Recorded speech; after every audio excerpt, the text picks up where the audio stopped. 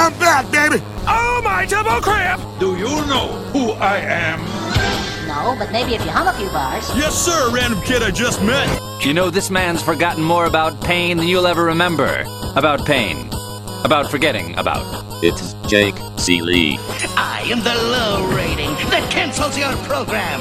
I thought you were made of sterner stuff. Don't be jealous because I'm attractive. You know what? You just made the list! Oh, wait, you serious? Let me laugh even harder. It's time to check the link. I like that. I didn't do anything wrong because I can't do anything wrong. Hooray! People are paying attention to me. It's all in sports. Welcome to episode 6 of All In Sports. It is Jake Seeley, your host as always. You know me. You're following me at All In Kid, or I hope, or maybe you're just following today's guest and you came over, so follow me at All In Kid. And as always, before we dive in, a reminder, signed Le'Veon Bell jersey I'm giving away at the end of September, although he still might not be playing at that point. I don't know how excited you guys are for that. But a signed Le'Veon Bell jersey, it's actually the black jersey. It's from Pristine Auction. It's really awesome. All you have to do, a lot of you have done it already, so make sure you get your entry in. If you haven't, is go to iTunes, Google Play, wherever. Actually, Google Play is still working on getting the show back up, so blame them, by the way. I don't know what's going on. I'm kind of annoyed. Sidebar. Anyway, go there, Stitcher, iHeart, whatever. Give it 5 stars, give it a review, subscribe, and that's it. Screenshot it, send it to me on Twitter at AllInKid, and you're entered in the contest. And I decided I'll also give away a free t-shirt of the Check the Link because I still have one left over. By the way, let me know if you guys want me to order more. I kind of ran out from last year, and I assumed everybody who wanted one got one.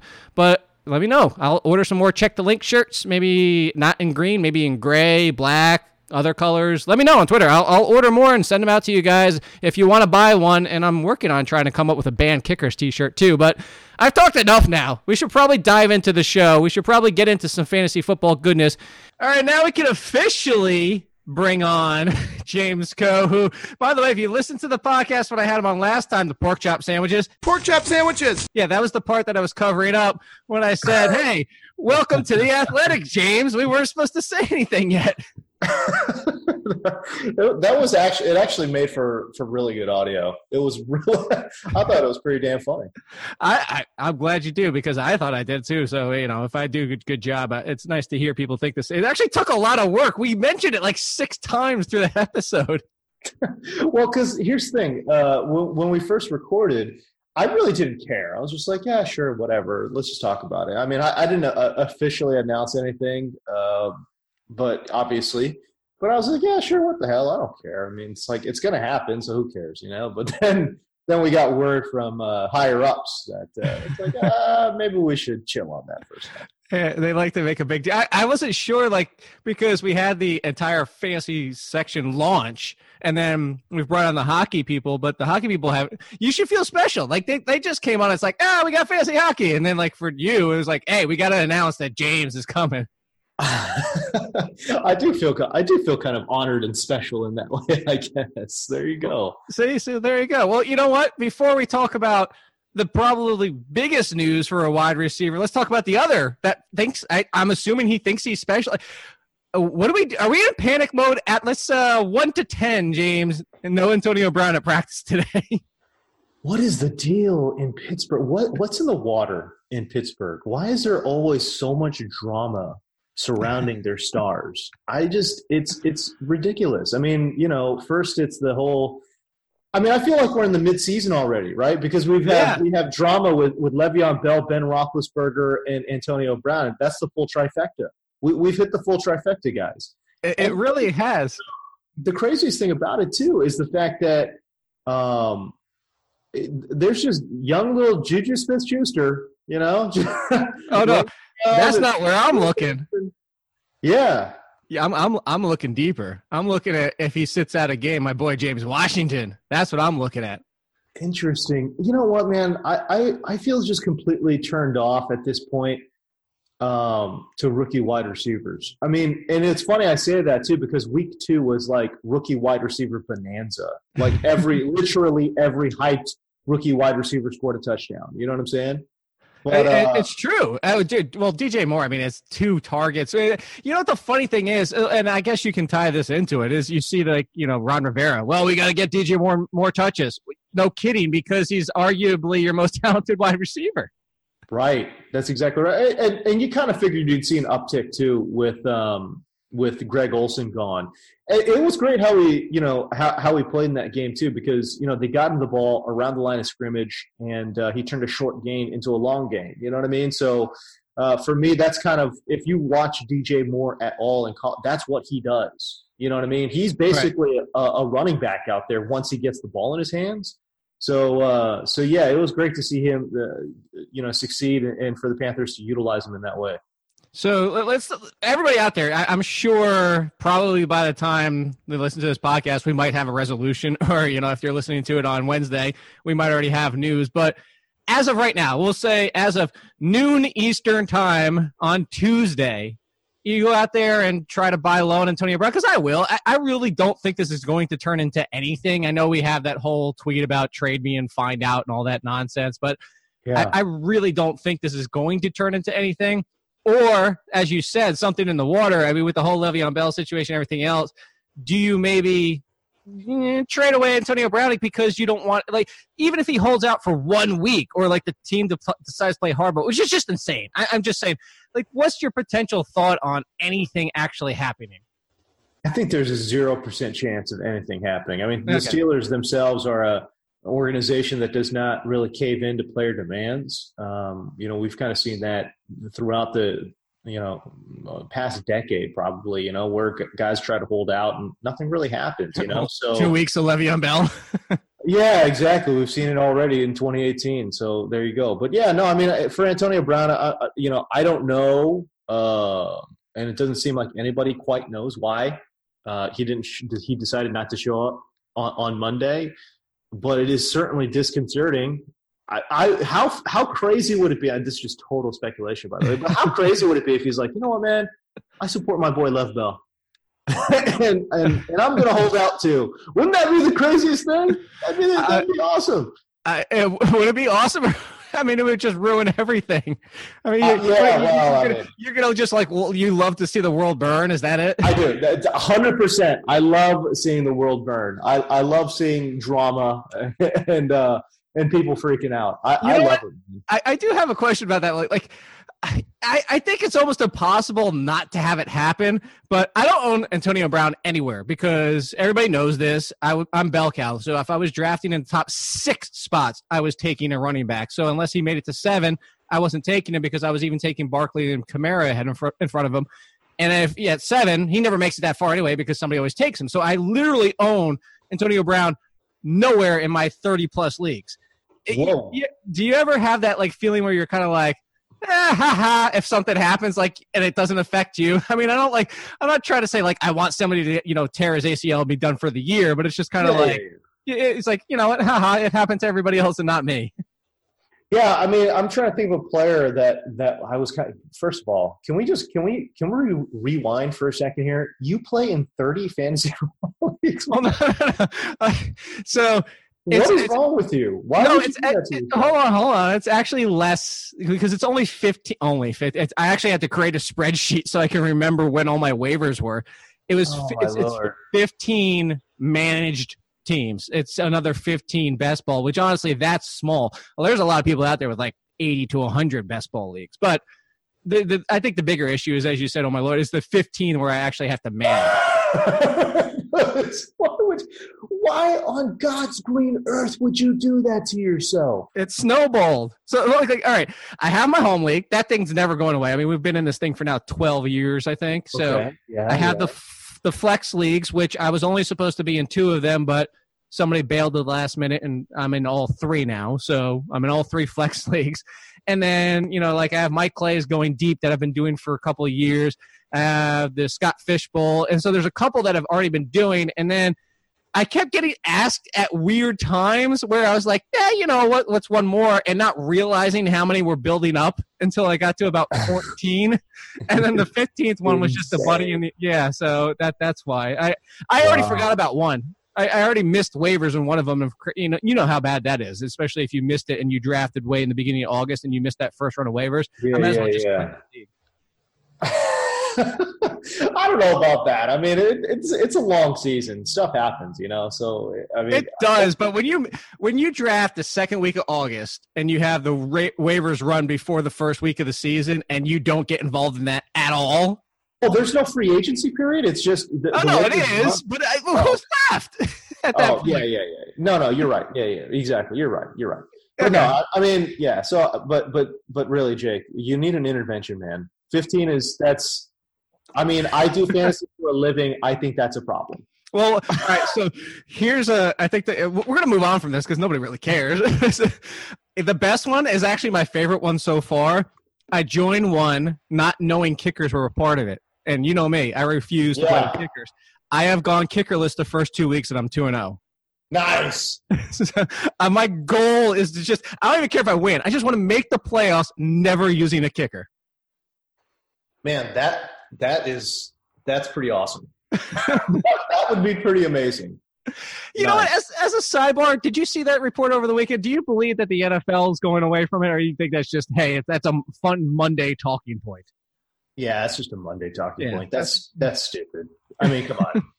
I mean, which is more stupid? I'm going to set one up for you. Which is more stupid, James?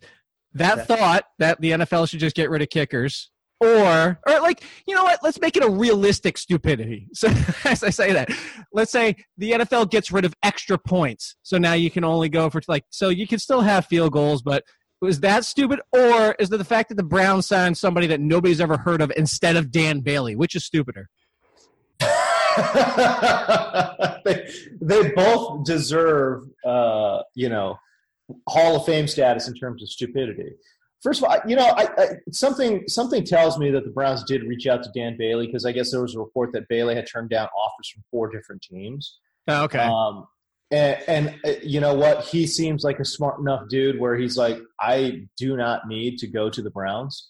I mean, look at how many kicker changes that, go around in the NFL on a yearly basis. So, I mean, he's probably like, well, I just wait this one out, man. I'm good, So him going to the Minnesota Vikings, man, I mean, what a terrific fit. And the Vikings so smart to do it. But, yeah, if you're the Browns, I don't know, man.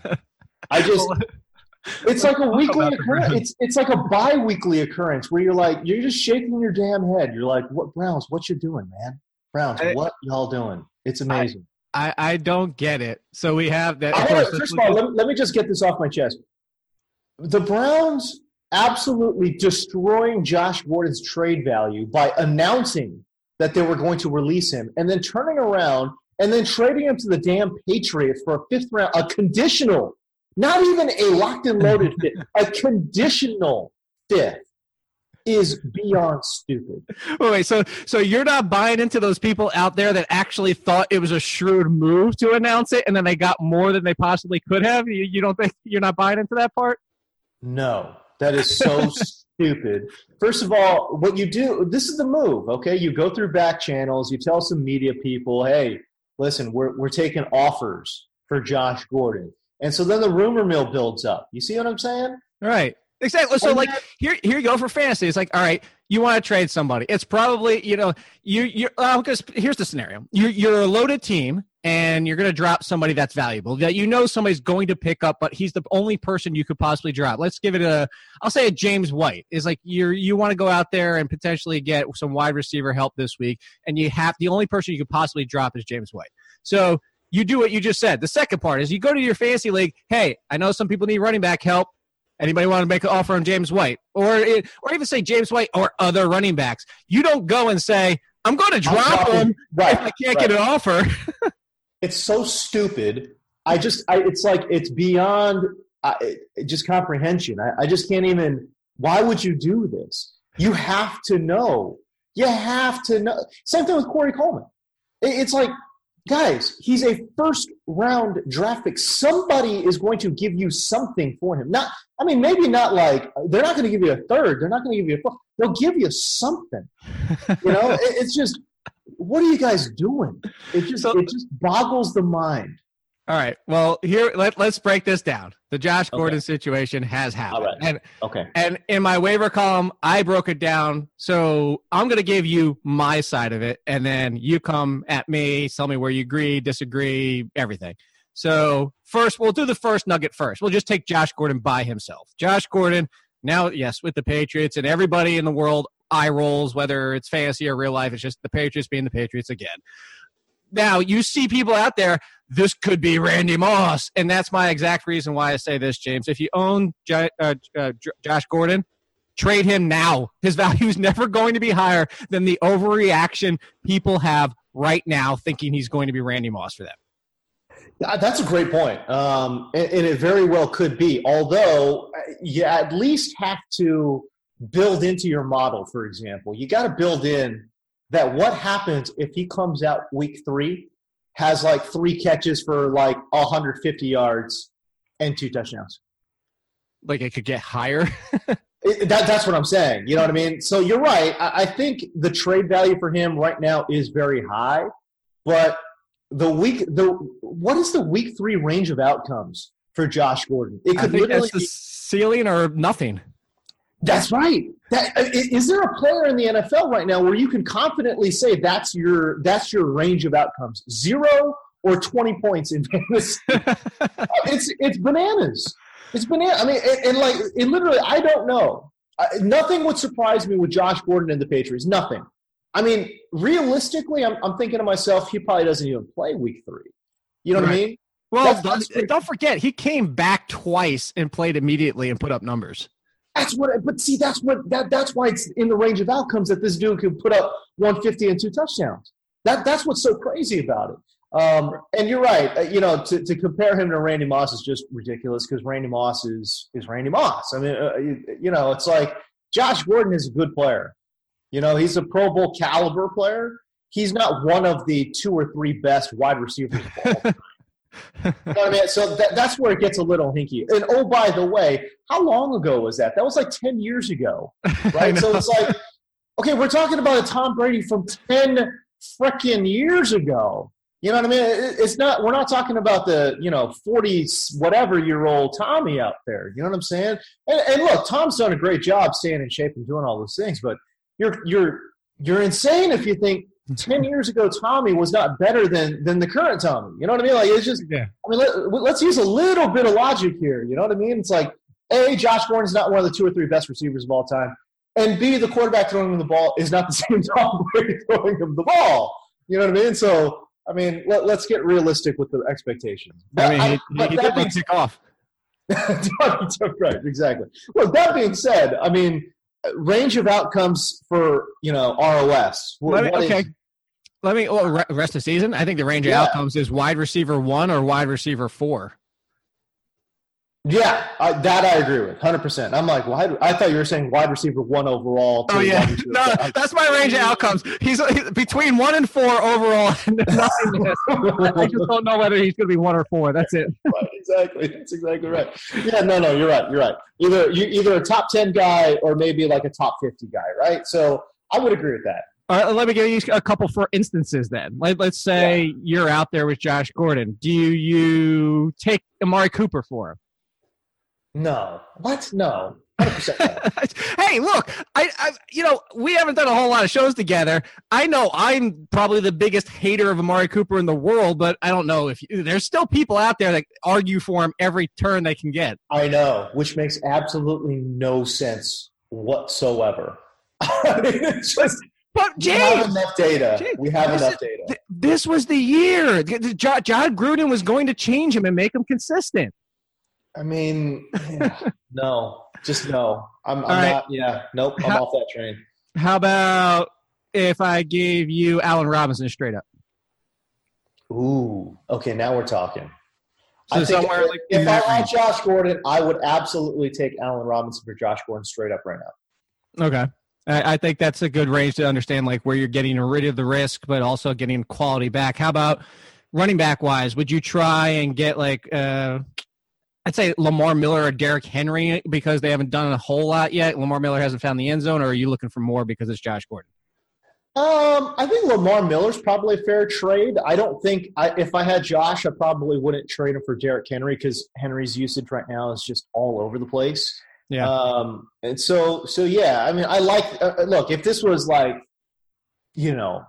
preseason, yeah, you do that deal. You know what I'm saying? But now that we've had 2 weeks of data, you just probably can't. I mean, it's just I like Derrick Henry, the player. I liked what the overall thought process was in terms of drafting him as high as he went. That being said, I never took Derrick Henry anywhere. But here's a fun one for you. Go ahead. I think this is gonna be a lot of fun. I'm not even gonna say if you have Josh Gordon, which side do you want? Because one has a lot of uncertainty and the other one has a hell of a lot of uncertainty. Is Josh Gordon for a James Conner trade? Oh man. What side would I rather have? That's a tough one. That is a tough one. Man. Because you know what? At some point that lottery ticket's going to expire. Oh, yeah. It's like it's just going to disintegrate in your hands like Spider-Man. Yeah. No, yeah. I mean, spoiler alert if nobody's ever seen it yet. I mean, it is. It's just going to, yeah. Golly.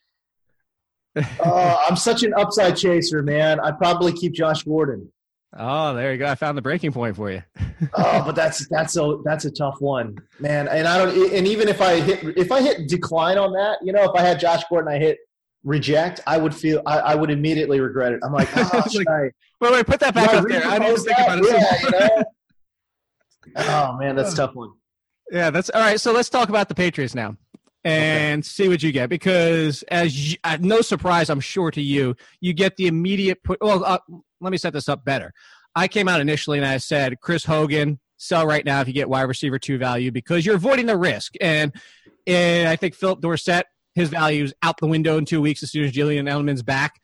And you're looking at a situation here where Chris Hogan's still going to have value, but he went from a wide receiver 2 consistently, especially the fact that he avoided the 2 toughest matchups and actually scored twice in one of them, that he was going to be a consistent wide receiver 2. Now he's going to be 1 week, you get your touchdown in 70 yards, and the next week you get 20 yards. Because if you looked at it, even last week getting the touchdowns, the target share is not very high. And now you add in Gordon, and now you have Edelman back in 2 weeks. So that's why I said that. But then, of course, where I was going with the first part is you get the narrative pushback of people saying, well, that means he's going to get softer coverage and he's going to get less look. Like it's going to open things. Like it's just such a, I don't want to call it a crutch argument, but I'm sure is like the immediate thing people always throw out there. Like I'll give a perfect example, the Giants. The point was, well, you can't dismiss Evan Ingram and Sterling Shepard because that'll open things up with them. Well, what did we see last week? It's when you start with Saquon Barkley and Odell Beckham, there's not a whole lot left over for Sterling Shepard. Sorry.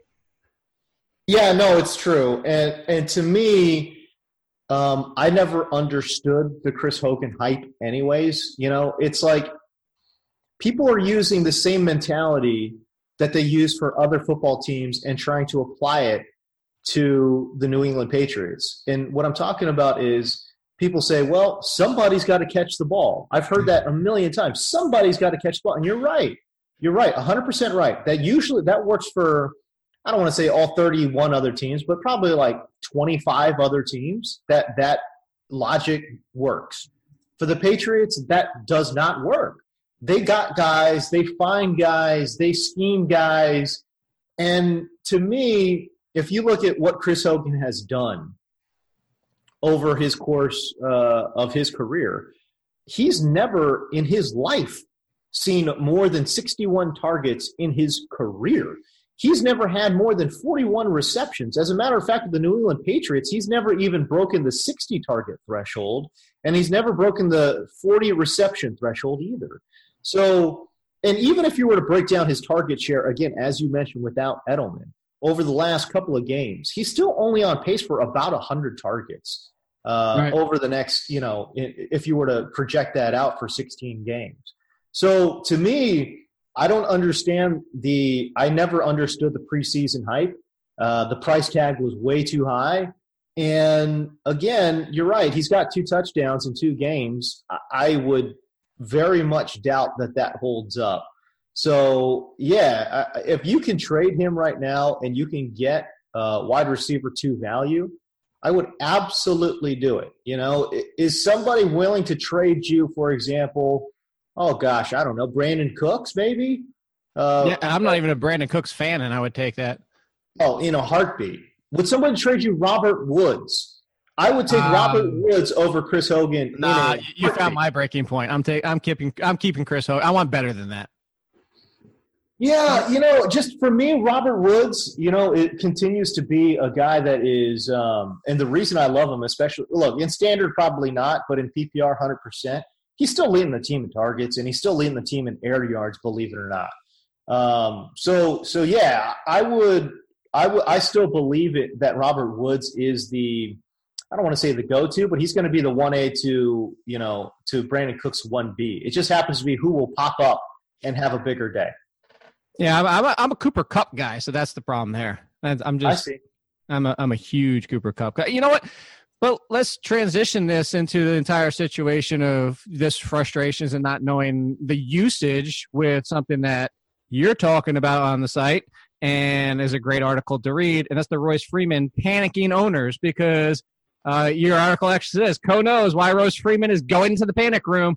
We've seen the touches through the first couple weeks. Look, yeah. I think that the Devontae Booker thing is the most frustrating. Like, dude, go away. Like, it's fine that you guys wanted to start using Philip Lindsay, and obviously that was the right call, and that's great. But do we really need to keep Devontae Booker in the mix? I don't understand that part of it. So where are you in this whole situation? You know what the funny thing is, too, James, is like I talked about Philip Lindsay last week because nobody really knew who he was, and in the waiver column I said he's basically their version of Danny Woodhead. I mean, you look at the size, you look at the ability. I mean, people love player comps. He is Danny Woodhead. And people, like, the funny thing was, is I got pushback telling me that was like a slight, like that was like critical of him. Like, do you not remember Danny Woodhead? Do you not remember him in fantasy being an RB2 year in and year out and getting over 1,000 yards? And this was before the majority was playing PPR. But for whatever reason, people, I guess, think Danny Woodhead is a slight on somebody. But how are you treating this now? Are you buying Freeman? Are you selling Freeman? Are you stuck with Freeman? What do we do here? I think the Danny Woodhead comp is actually really fair. You know, Lindsay is surprisingly, I think, a really good runner between the tackles. And the other thing that I really liked about him too, and I got to be honest with you, you know, look, I'm a Pac-12 guy. I'm a big Pac-12 guy. I saw Philip Lindsay play, but I never gave him any mind because I'm like, at the next level, he's too small, you know? Right. And that's a big reason why he went undrafted, because he's 5'9", and in college, man, this guy was 180 pounds. So, you know, they list him at 190. I don't even know if he's there yet. You know what I mean? So he might be 5'9", $185, okay? But the thing, I went back and watched some college tape on him. And the one thing I really liked was the fact that, man, he is exquisite in pass protection. I mean, he will take on, I mean, I'm talking free rushers, 290-pound D tackle, free rushers. And he's taking them on straight away. And he's got great technique. He explodes right at the last second, really pushes the guy up, and maximizes every inch of leverage that he has in that 190-pound frame.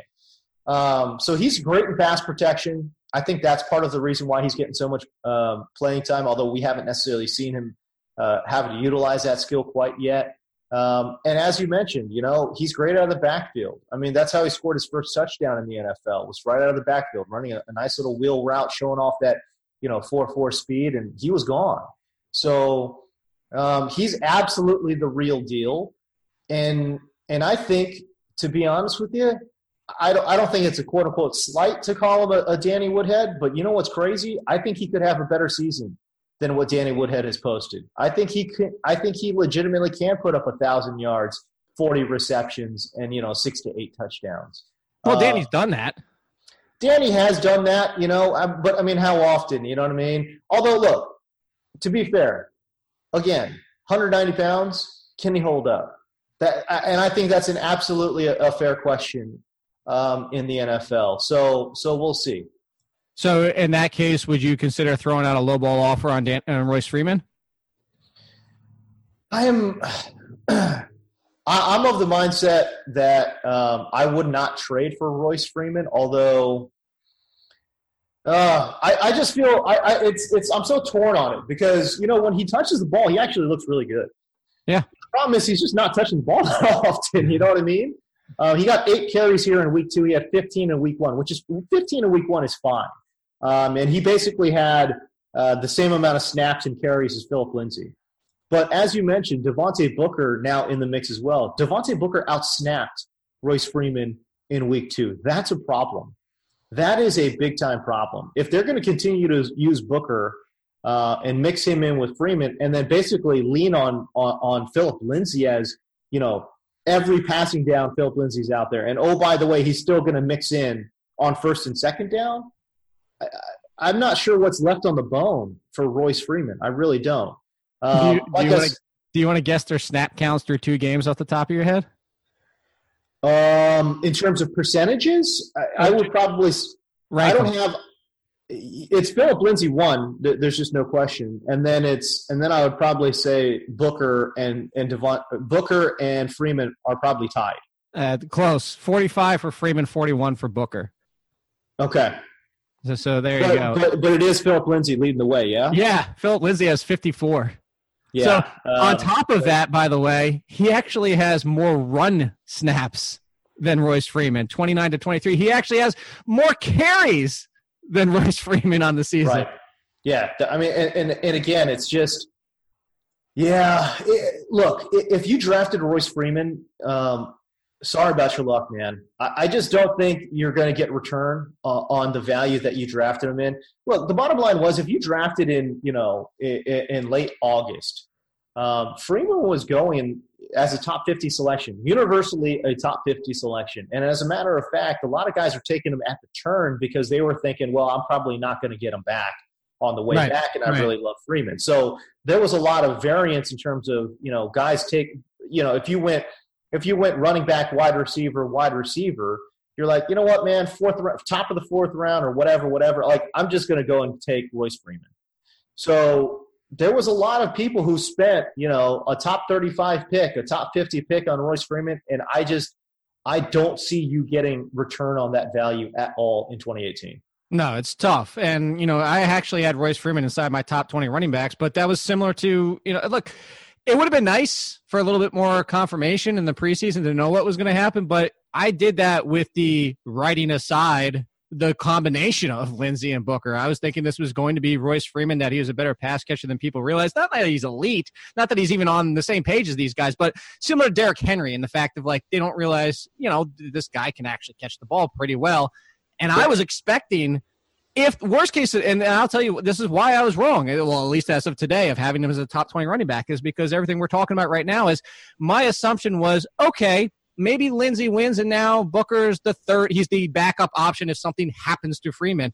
I was not expecting basically a third, and to talk about touches and snaps. I thought it would be Freeman 60, Lindsay 30, and maybe Booker 10 or something like that.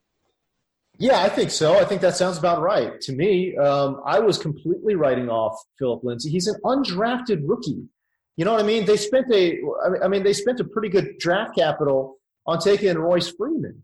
You know what I love, by the way? Yeah, go ahead. Undrafted rookie. Like this, I love the people that all of a sudden tweeting, like, out there, like, this is Lindsay. He got disrespected. He should have been at the combine. Did you not see this? Did you not see? Where were these people saying this 4 months ago? Get the hell out of here. I totally agree. I completely agree. And who's that kid out of Duke? Was it Sean Wilson, the running back there in Tampa Bay? Tampa Bay, yeah.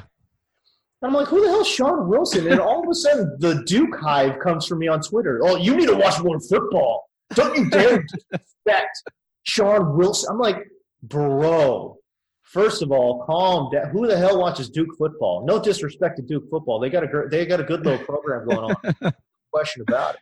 No, I have no problem disrespecting Duke. I'm a UNC fan, so I hate Duke. Hey, there you go. There you go. No, here's the example. No, it does. And look, I say we as in the collective of football in general, even if you are somebody like me or Matt Waldman, who's even steps ahead of me and like watching rookies coming into the NFL, go to Adam Thielen. Nobody knew who Adam Thielen was. Sometimes these people get overlooked. It just happens. There wasn't somebody out there like, hey, check out my write-up on Adam Thielen, because nobody had one. Who the hell is grinding on Minnesota State tape? You know what I mean? Like, Exactly. Who's doing that? Like, how do you even find it? That's my question. Like, it's like, oh, yeah, just go on YouTube and go look up Minnesota State Mankato football. It's a pretty easy find. Obviously, I should have found it. My bad. Yeah, like, don't worry. You only need like 6 of their games. All 12 are up there, but only 6 of their 6, right, exactly, you know. Let's talk about some other guys here. Giovanni Bernard, Joe Mixon out for 2-ish weeks. It's like he has to be the top waiver. And some people that are still in the rolling waivers say, do I blow my first waiver spot on him? And I don't even need running backs. And my point is to you, James, and to everybody out there is I'm saying yes, because if nothing else, you're blocking the rest of the league and probably getting a trade chip on your hand. I agree. And, you know, again, I know that Joe Mixon is a young man and they're estimating 2 weeks. I find that really hard to believe that an NFL running back can have I love when they call it a procedure too. It's like, bro, he had surgery. It's like, that is a surgical, yes, it's a surgical procedure, but I like the fact that we just disregard the surgical part and just go, like, it's just a procedure. No, dog, it's a surgery. He had knee surgery. It was a quote unquote minor knee surgery. But you know, the fact that he can go under the knife, and then, you know, there's going to have to be some rest period, obviously. And then the expectation that he would then basically rest up for a week and then hit practice and then play is just, I don't know. I just don't buy it, you know? So to me, I would anticipate more of like, because even if it's 2 weeks, I mean, what is he going to give you in week 3? I still think it's going to be a heavy Geo script. You know what I mean? I don't want him to be aggressive, basically. If I'm a Mixon owner, like, please don't come back fast. That's a great point, too. You know what I mean? So, I don't know. I would anticipate him being – they're saying 2 to 4 weeks. I would definitely lean on the longer side of that. Just because, again, it's running back. It's your knee. Why are you messing around? Don't mess around with that. Are you picking up Walton in PPR leagues? It's not Walton I'm picking up. I'm actually thinking about picking up Trey Carson. Okay. Because I think that my mindset is maybe Trey Carson picks up, and again, this guy's huge. This guy's a big boy, right? And I'm kind of thinking maybe Trey Carson is the banger, and they keep Gio in that pass catching role, and maybe they still use him more often, and they just throw the ball more often. I think that probably makes more sense to me from a football perspective. But yeah, I don't think you can run Gio, out there 40, 50 snaps. That just doesn't seem to, I can't wrap my mind around that. So, they're going to need a bigger body back. And to me, I think it might be Trey Carson. That's interesting. That's a good point. Because Mark Walton, I think, did I tell you? I know I told somebody, or I forget who I told. But anyway, my whole point about the excitement I had for Joe Mixon was that they drafted the basically heir apparent to Giovanni Bernard and Mark Walton. Like, it wasn't somebody who was going to contend with Joe Mixon. So to your point, that's a really good. That might be the interesting, and especially in a non-PPR, the interesting, hey, let everybody else spend all their money and I'll just stash Trey Carson in case something happens there. All right. Philadelphia Eagles, not a great start to the season, but Carson Wentz is back, James. Yay. Seriously, how excited should we be? Because he doesn't have Alshon Jeffrey. He doesn't have Mike Wallace. There's like, what does he actually have? Hey, surprise, surprise, J.J. is dealing with an injury too. Yeah, that's the part that hurts. I think they could have – look, last year when there was hold on. Not to cut you off, but to go back to what I said before, this is the one I'm actually laughing at everybody for. Because I own J.J. nowhere. This is one I'm like, look, I tried to warn you. You got J.J. Your fault. Well, you're speaking directly to me because I think I have J.J. in a lot of spots. That's your fault. That's your fault. I think J.J. Well, look, man, I drafted him to be an RB2. And I even want him there. I think he's done a pretty admirable job actually as an RB2. So I'm not mad at him right now. The thing with the Eagles last year is when they had the injuries, especially along that offensive line, they really leaned on LeGarrette Blount. And to be honest with you, LeGarrette Blount was the reason why that offense was able to stay afloat. He was doing such a great job keeping the offense moving in the right direction, manageable down and distance, and doing a lot of the work on his own, because you look at some of the next-gen stats. We've got yards gained after close and yards gained before close. And yards gained before close basically is like an offensive line metric, and it measures how far the offensive line goes upfield before a defender gets to within 1 yard of the ball carrier. And LeGarrette Blount had a negative yards gained before close. And it really shouldn't surprise folks, because when you see big LeGarrette Blount back there, you're thinking, okay, run. So we're going to run blitz. And the offensive line was injured for most of that year, for most of 2017 as well. Jason Peters missed a lot of time. Despite that, LeGarrette Blount still kept that ball moving in the right direction. And really, I think the Eagles needed to lean on Jay Ajayi to keep that ball moving in the right direction with Nick Foles under center. Now that Carson Wentz is back, I still, obviously he's the tide that lifts all boats, but they still need a ground and pound running back.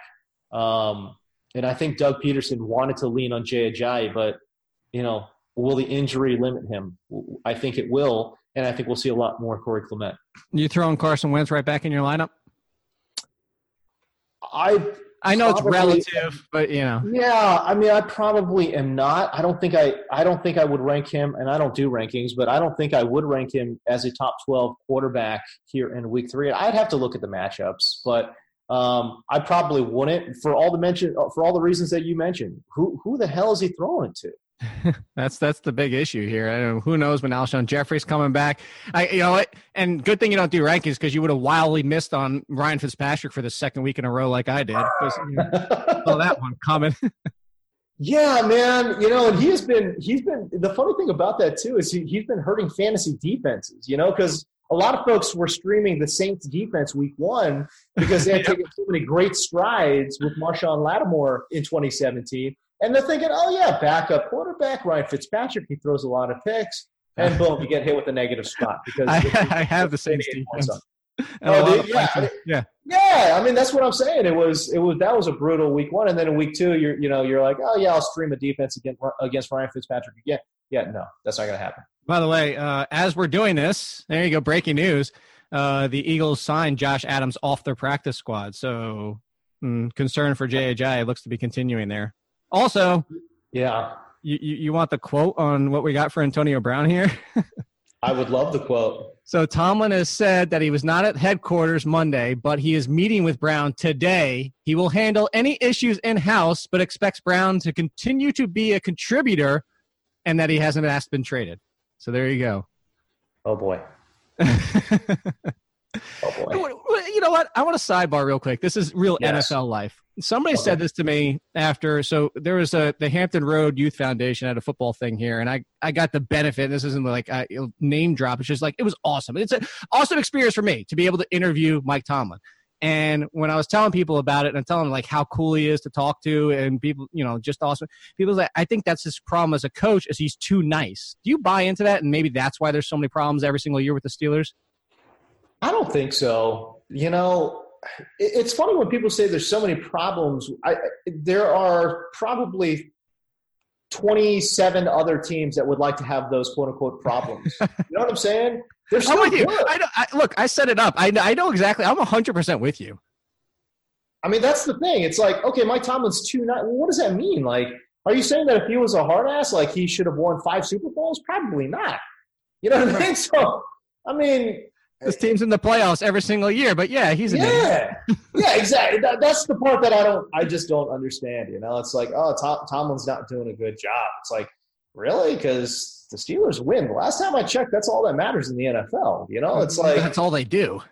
I mean, and that's the thing with the Mike Tomlin haters. It's kind of like, well, what else are you going to get? You know what I mean? So. And look around the NFL. You know what I mean? It's so crazy that, like, I get it. And again, I started this podcast by saying, like, I am that man that likes to watch the world burn. And so I find a lot of, humor and mirth in all this team drama stuff, and I'm totally at my keyboard, like looking at this stuff and reading all of it and loving it. But to put that to quote unquote blame Mike Tomlin, I'm like, blame him all you want, but you got to give him credit for the wins too, Yeah, that's sports. Everything's going right, everybody's happy. Something goes wrong, so got to blame somebody. All right, A few more before we get out of here. David Johnson, 1 to 10. What's your panic level meter? It's probably a good solid 7. How many of those 7s directly relate to Mike McCoy? Yeah, man.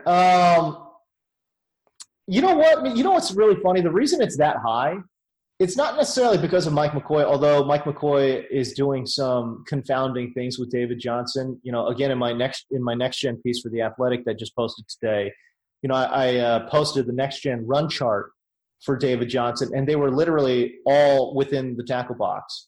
And when we're talking about one of the most elusive running backs in the NFL, and they're not creating any kind of space for him. They're just like, hey, you're 225 pounds. Go ahead.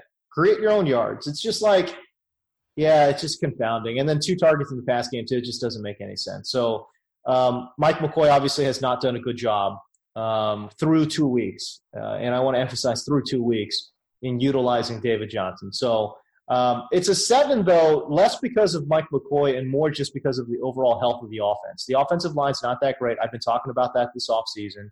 They don't have great wide receivers. I've been talking about this offseason. And the reason you still like David Johnson is because you think he's game script independent of game script. You know what I mean? Like, they go down 14 points, who cares? You still got to throw it. And you're going to throw it to one of your best players, and that's going to be David Johnson. It's not like a Zeke situation where they try to bring in, other running backs to handle the pass-catching load. It's like David Johnson is the pass-catching load. So it's still a 7 just because the overall health of the offense looks pretty horrible considering they have 6 points in 2 games. So that would be the source of my concern, is that can this team move the ball at all? I don't know. I think that's the bigger – because I think they need to go to Josh Rosen, in my opinion. I think that another terrible week by Sam Bradford, and we're going to see a quarterback switch. Yeah, I would – I mean, what's the worst thing that can happen? You know what I mean? I know they're paying Bradford $20 million or whatever, but who cares at this point? You know what I mean? It doesn't really matter. So, yeah, I agree with you. I think one more bad week, and why not go to the rookie? I think it needs to be for the offense in general, but with the 7, I think a little bit is with the McCoy thing. Again, because we saw this with Melvin Gordon, and he leaves, and all of a sudden Melvin Gordon's getting twice as many targets and opportunities in the passing game. That's true. Hopefully this whole talk by Wilks is like, we need to mix, be more aggressive, although whatever the quotes were saying. It's sad that he has to say that for the offensive coordinator, but hopefully it is at least true. 2 more running back situations, and then we're out of here. Packers, Aaron Jones is back. I even asked the reporters and the writers for The Athletic that cover the Packers, and they don't have an answer. So it's all speculation at this point. Exactly what the bad thing that could have happened for Jamal Williams happened. He had 2 subpar games. Not surprising. He faced the Bears and the Vikings. But you have Aaron Jones coming back, and we all know this, whether it's the backup quarterback, the backup anybody, the backup player in basketball. The backup's always assumed to be better because at least he has the potential. He's not what we see right now. Where are you going with this? Are you holding on to Jamal Williams because he's the pass blocker? And when I say we don't have an answer we don't have an answer if Aaron Jones has gotten better in that facet. Are you in Aaron Jones? He's explosive. That's who I want. Is this, I don't want anything to do with this entire backfield. Like, where are you? If Mike McCarthy has not figured out a way to utilize Aaron Jones, that is a huge problem. It just can't be, to me, it just can't be a linear thing of Jamal Williams is the better pass blocker, therefore he needs to be in the game 90% of the time. That to me is stupid. You have to figure out a way to utilize Aaron Jones. If he is one of your best, and this is what I said about John Fox last year regarding Tariq Cohen. Tariq Cohen is one of your most explosive athletes. You got to figure out a way to get him the ball. And you can't just sit here and tell me, well, we have Jordan Howard, so we're going to pound the rock. That is stupid. You got to figure out a way. And we're seeing that with Matt Nagy and Mark Helfrich, is that they're figuring out ways to get both guys involved, and it doesn't impact the production of either player.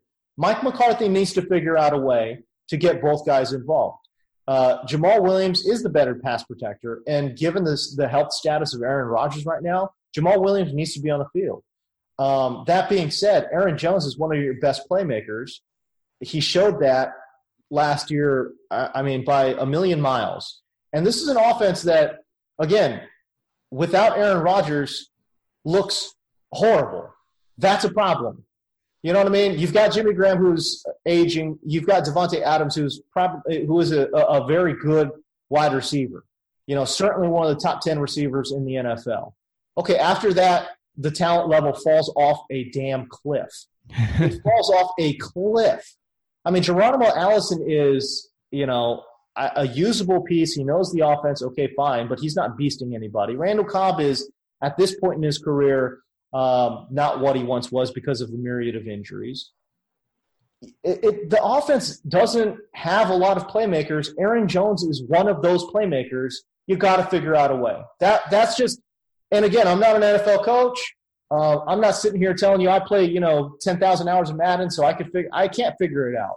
But Mike McCarthy's paid millions of dollars to figure it out, and he needs to figure it out. So I know that doesn't help necessarily anybody in fantasy, but Aaron Jones is so much more explosive than Jamal Williams. If they don't figure out a way, and I'm a Packers fan, I would be pretty upset. I would be too. But all right, so I'm going to force a decision on you. If you had to take one going forward.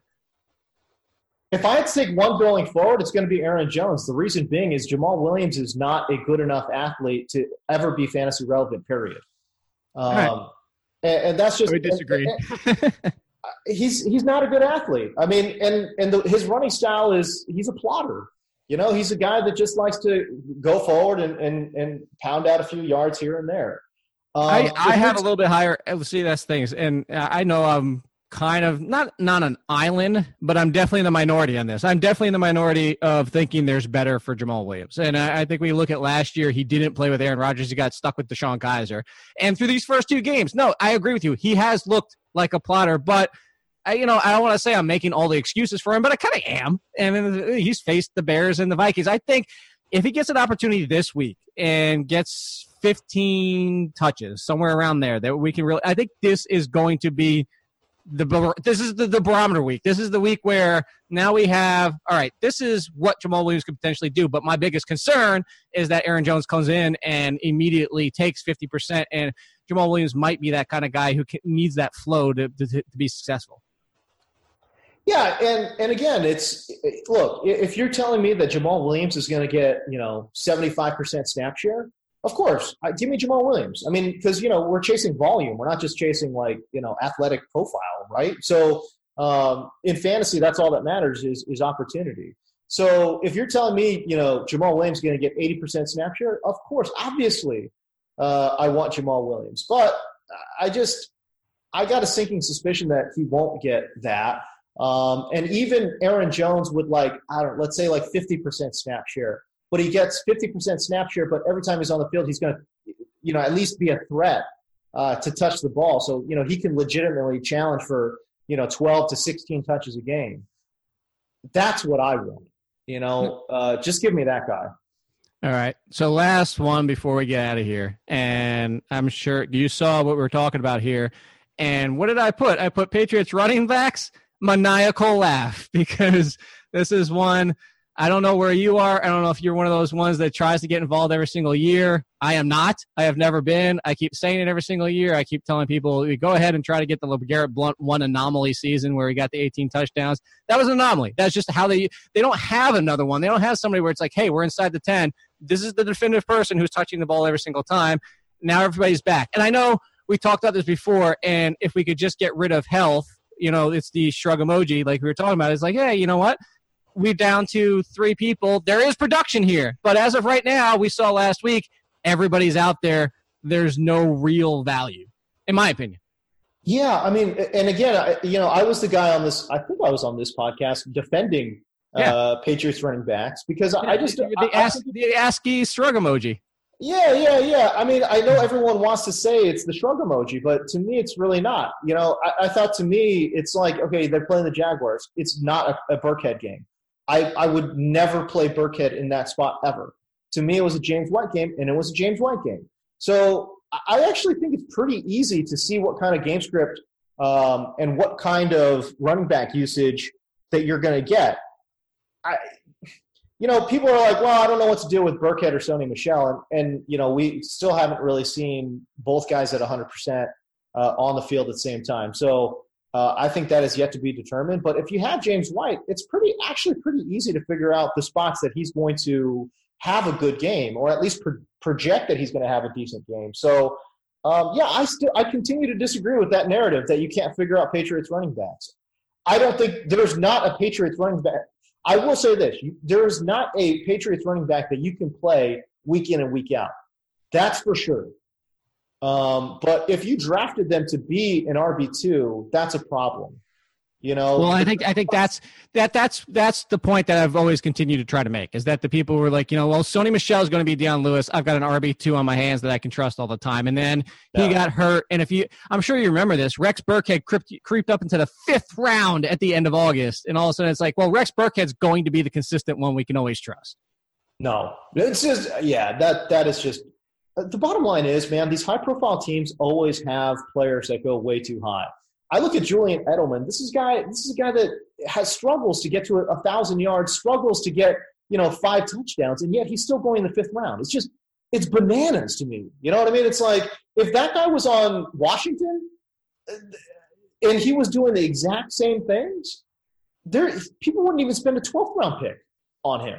So it's just forget it. Like all these Patriots are way overvalued outside of Tom Brady, and I'm just not buying it, But that being said, if you do have James White, if you do have Chris Burkhead, if you do have Deion Lewis, if you do have Sony Michel, I think you can predict the game script. Or if you can't, then ask a fantasy analyst to predict the game script for you, and then you can figure it out. I still don't think it's that difficult. Not any more or less difficult than figuring out other running backs in that same tier. And again, we're talking about the tier of running backs that are, flex consideration tiers. Flex consideration. Okay, yeah, of course. And I even said that. I'm 100% with you there. I said if you could give me Sony Michel as my 3rd running back, preferably my 4th, put him on my team. Same thing with Burkhead. Put him on my team. Right. If we want to talk DFS, put him in my lineup on the right matchup. But it was more of, again, that's where my maniacal laugh comes from, is all the people thinking that this is the Patriots. I figured it out. This is what they're saying. I figured out this is who the Patriots running back with the RB2 value is this year, and I'm going to use him. Yeah, that I agree with. Again, if you drafted these guys as your RB2, that's a problem. I would not have advocated that. Yeah. Out of your damn mind. All right, so James, we got the official announcement out there. By the way, I forgot to mention, as always, at the beginning, follow him at James D. Co. And he is officially part of The Athletic. He is on the Fantasy Zone channel if you're on DirecTV and you happen to watch that on Sundays. Tell everybody else what you got going on. We talked about your article, all the good stuff. Yeah, I'm going to be writing a weekly article here for The Athletic, and it's basically focused on next-gen stats. And, I'm, kind of the next-gen stats guy, I guess, because that's my role with Fantasy Zone as well, is kind of parsing through next-gen stats and trying to give folks an edge in terms of, predicting sleepers and predicting good and bad matchups. So I use a lot of regular stats too, obviously. I use schedules. I use, targets and touches and all of those things that everyone is so used to now. But there was a time, you got to remember, when targets were not necessarily viewed as a predictive stat in fantasy. And that obviously has changed. But now I'm trying to incorporate a lot of next-gen stats and trying to figure out if there is predictive value in next-gen stats as well. You made me think, we're talking targets? Practice? Oh, I forgot to ask you this. Yeah. Your favorite moment of the weekend, was it? I got 4 for you here. There's the 4 moments. Okay. Was it Fitzpatrick looking like Conor McGregor? Which, by the way, I'm a little bit upset because I was the first one to make that joke, and I'm just not famous enough, by the way. I just want you to know, like I hit it immediately. You can go back and look at my timeline, and everybody made the same joke. Maybe some did it better than I did, but anyway. Fitzmagic looking like Conor McGregor. Eli's face when he got picked up from that first down, which was terrific. Vontae Davis quitting at halftime, or the fake fair catch in college football, which I kind of have an issue with. I probably would go with Ryan Fitzpatrick just because that was the funniest one. Vontae Davis retiring at halftime. That might be an all-timer. No. Quitting. Let's be realistic about it. Quitting at halftime. No, I know that he quit. Yes, he quit. 100% he quit. But I'm saying the fact that he officially retired as well. I mean, there are guys who have basically, I don't know, didn't want to come out for the second half, and then maybe they say, I'm injured. Well, who knows? I don't think it's the first time a player has quit at halftime. Okay, that's fair. That's fair. To my knowledge, it is. It's the first time who the hell retires at halftime? That's what somebody's like. This guy retired at halftime? Like, what? That's amazing. Like, could you imagine in baseball if it was like the 6th inning and the shortstop's just like, see ya, I'm out of here.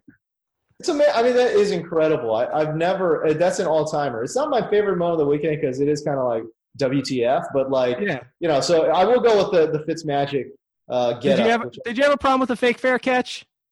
I kind of do a little. I understand. It's like, hey, listen, these guys are letting up on you so that you don't get killed. Exactly. You're taking advantage of a situation that's preventing you from getting hurt. Right, exactly. Which, I don't know. That being said – well, because let's look at it realistically. Let's say one of the defenders noticed that he didn't call for the fair catch, and he's standing there. And, it just lights him up. He'll probably get flagged for like unnecessary roughness. Could. I mean, I don't know. I don't have that much of a problem with it, to be honest with you, because I'll tell you what, if he got lit up, then somebody's going to tell that receiver, like, hey, man, you got to fair catch that. You know what I'm saying? So, I mean, if he's willing to risk it, whatever. He can risk it, I mean, so there you go. I think he's the one taking all the risks. And if he gets lit up the next time he does that, I'm actually, what? Of all the people, I'm kind of surprised Bill Belichick hasn't tried that with his team. He's the one that always tries to do that with it, like, I found this secret rule where I can throw offensive linemen 10 yards off the line of scrimmage or something like that. Yeah. I know. He's always the guy that's, pushing the envelope, but yeah. Does Bill Belichick read all 30 pages of the terms and service agreement? 100% he does. Or if he doesn't, he has someone else do it for him for sure. He's like the only guy out there, and then he finds a clause that, like, gets him out of his cell phone contract a year early and a bonus new iPhone or something. Right, exactly. Yeah, I'm drunk at this point. The show's over. I'll be back on Thursday. James will be a recurring guest at this point because, hey, he's part of The Athletic officially, pork chop sandwiches, and it's great to have him on. It was great. Go follow him. Go check out all his work. It's great insight, especially with the next gen stats. I appreciate you as always, James. Yeah, man, it's always great to be part of the show. All right. Well, have a good one, everybody. And as I always say, Victoria Justice, I'm still waiting to sing DuckTales with you.